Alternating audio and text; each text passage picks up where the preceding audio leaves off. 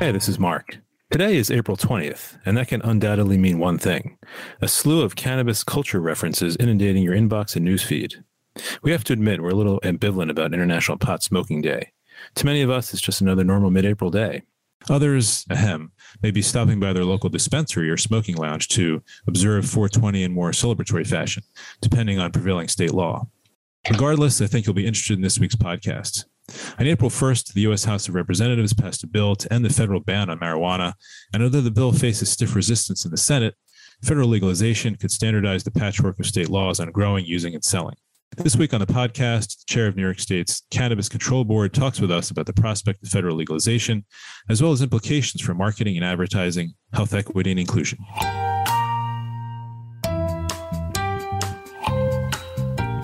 I'm Mark Iskowitz, editor-at-large, and welcome to the MM+M Podcast, medical marketing and media's show about healthcare marketing writ large.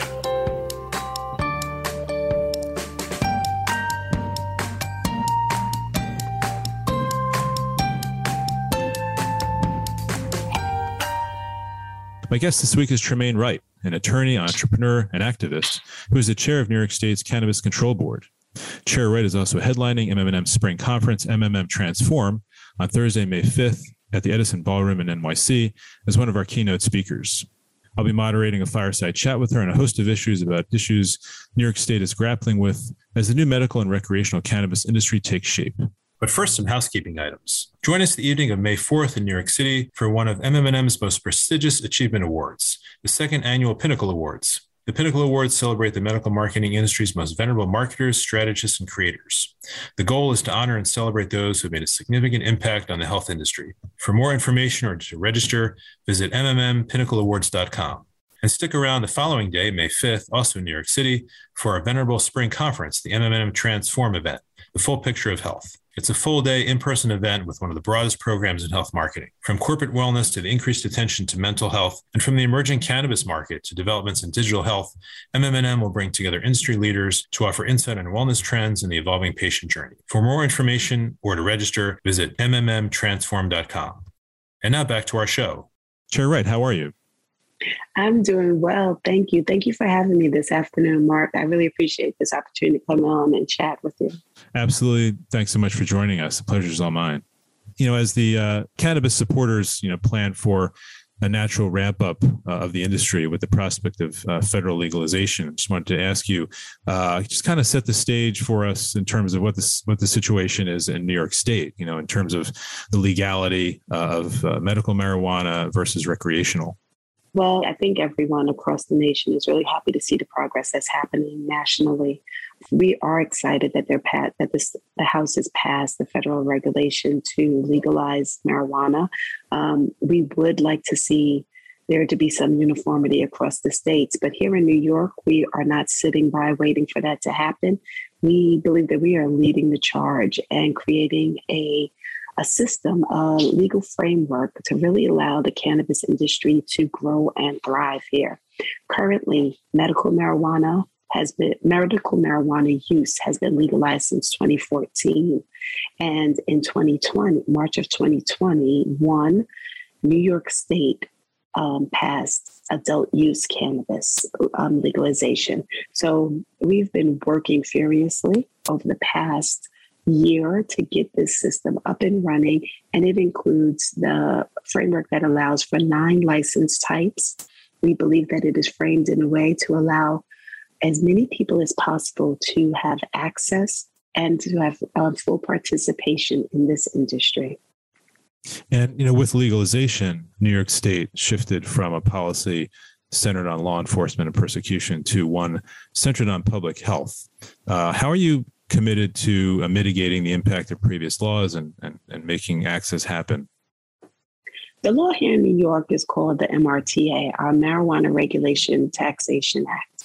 It was specifically drafted and passed in a way that will allow for an equitable inclusion pathway for all participants here in New York. We were very much concerned with, and we maintain a mandate to prioritize those who've been harmed by the prohibition on cannabis that was decades long and that has really devastated families as well as communities. So in our law, we have prioritized those who have been charged and or incarcerated because of marijuana and or marijuana related charges.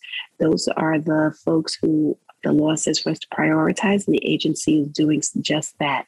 Additionally, we have identified a group of social equity applicants throughout this state, which includes those who live in communities that were harmed, distressed farmers, service disabled veterans, as well as MWBE businesses. So we are really focused on making sure that, one, people have access to the market, and then two, that we're building out a regulatory framework that prioritizes the health of people. So that's really the direction that we want to make sure that we're moving towards. Mm-hmm. So it sounds like you're really taking a public health approach. How is that playing out so far in your messaging around cannabis? Here in the state of New York, we began our communications with the public with our 11 series virtual, I'm saying it all wrong, but it is 11 virtual meetings throughout the state so that we could discuss with community what the status of the law is, what they should be expecting from the regulatory framework. We called it Cannabis Conversations, and we tried to hit every region of the state. We even did it in Spanish language. And since then, we have moved a little bit further. We just announced our campaign about 2 weeks ago, wherein we are engaging in a statewide public health campaign to do additional outreach focused on safe consumption, stopping or reducing driving while impaired, as well as safe storage of cannabis products in your home so you can protect against or keep your kids and pets away from your products.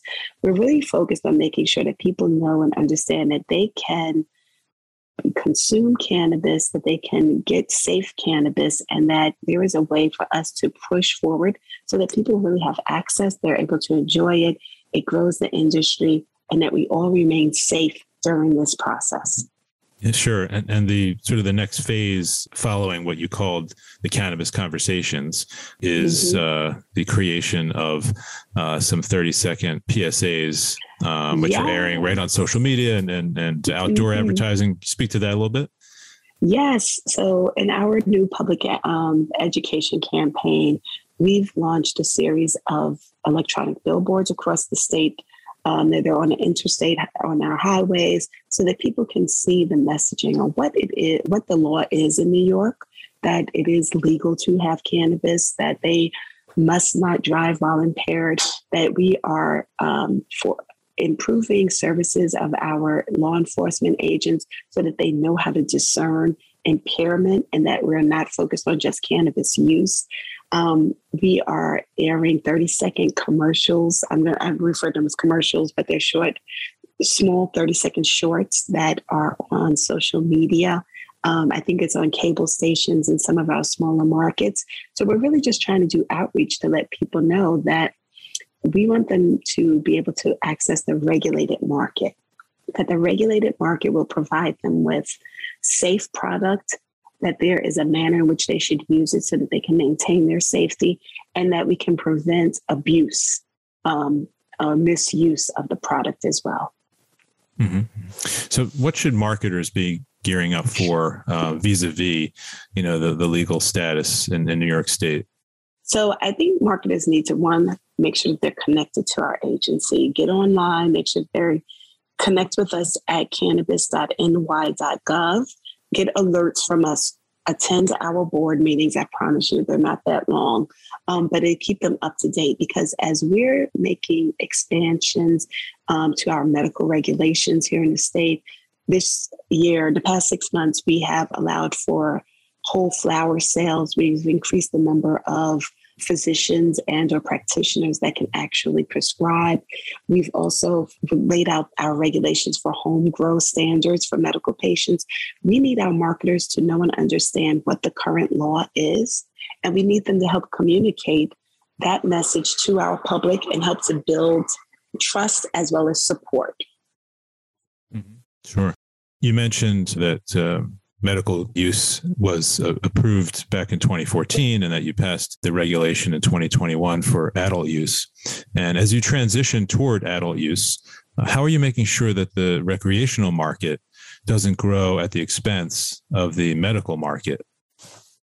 So our medical market is still pretty young here in New York. We know that we don't have enough stores and that we need to grow access. So we are working hand in hand with our registered organizations, which are those that can operate in the medical marijuana space, those that operate dispensaries. One, so that we can make sure that the messaging is clear, that we support medicinal use, that there are health benefits and properties that people need to know and understand about this plant. We're trying to increase the language, and I should say develop the language of consumers and the public. So part of that work is us creating better or improving our medical regulations. We've done amendments to our medical regulations. As I mentioned, there's now flower available at our ROs. People can get a lower cost product at those facilities, and we hope that that will increase use. We're also allowing people to grow at home. And we really are focused on making sure that our practitioners know and understand that they too have access to medicinal care, cannabis as a medicinal care product, and that they can prescribe it for their patients. We've increased the number of physicians and the types of practitioners that can actually prescribe cannabis. So we're really trying to make sure that they know that the market is supported by the agency and by our state, and that we want them to be full participants here. They have had the opportunity to be here and to sort of settle themselves in, but now we need them to really flourish and grow. So we're trying to make sure that we engage them so that they can really get a strong foothold in that space and help us as we educate our consumers. Mm-hmm. Sure. And, people in our audience who are, medical communications professionals are always looking for areas of unmet need, which form the basis of disease awareness campaigns and branded campaigns and everything else in the pharma industry. But not only that, in the greater health and wellness industry, as marketers take on more OTC work and vice versa. But one thing, you told me offline, which I found really fascinating, was that you feel that, not only is it important to sustain the medical market, because it's the right thing to do. And, obviously you'd want to do that, but that medical communications will facilitate the public's growing acceptance and comfort level with cannabis really to greater effect than any other type of, recreational type of, communication and marketing. Yes. Can you speak to that point a little bit more? Yeah. Thank you for bringing that up, Mark, because people know and trust their physicians. People know and trust the medical communications that they receive. People know and trust medicine in the United States.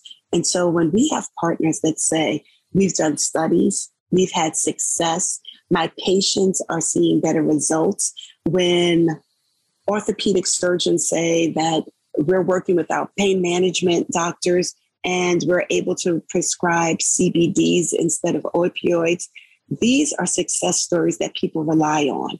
And this is what we need in the market so that it normalizes the conversation. We need to destigmatize this plant. And we know that work is happening. We know that research is occurring. We know that people are using it and having success. When we hear from our medical providers and the medical marketers about those successes, we all gain. The business gains, the profession gains and benefits, as well as the consumer. And so I feel like we need their voice at the table, and we need them to be just unafraid and completely bold in making those statements. We need to rely on them to help normalize this plant and also to really take advantage of all of the benefits that are available to us. Okay, great. And medical marketers will have an additional chance to hear from you if they come to the May 5th conference. By the way, listeners get a 50% off discount on their registration with the code podcast50. Will you take Q&A during your fireside chat, Chair Wright? I believe I am. So I'm unafraid. So let's have a real conversation. Yeah, let's do that. Let's keep it real. Good. So everybody out there, if you have questions specific to your marketing in New York State, you'll have time for that at the chat on May 5th. Okay. Well, Chair Ray, this is really a pleasure. Thank you so much for speaking with us today. And I look forward to speaking with you again in a couple of weeks. That's right. I'll see you in May. Thank you. That's it for this week. If you like this episode, please give it a thumbs up. Better yet, subscribe on your podcasting platform of choice and help others discover the show. The MM+M Podcast is produced by Bill Fitzpatrick, Deborah Stahl, Bradley Weems, and Gordon Failer. Our theme music is by Sizzy M. Sohn. We're out every week. Thanks for listening. We'll see you next time.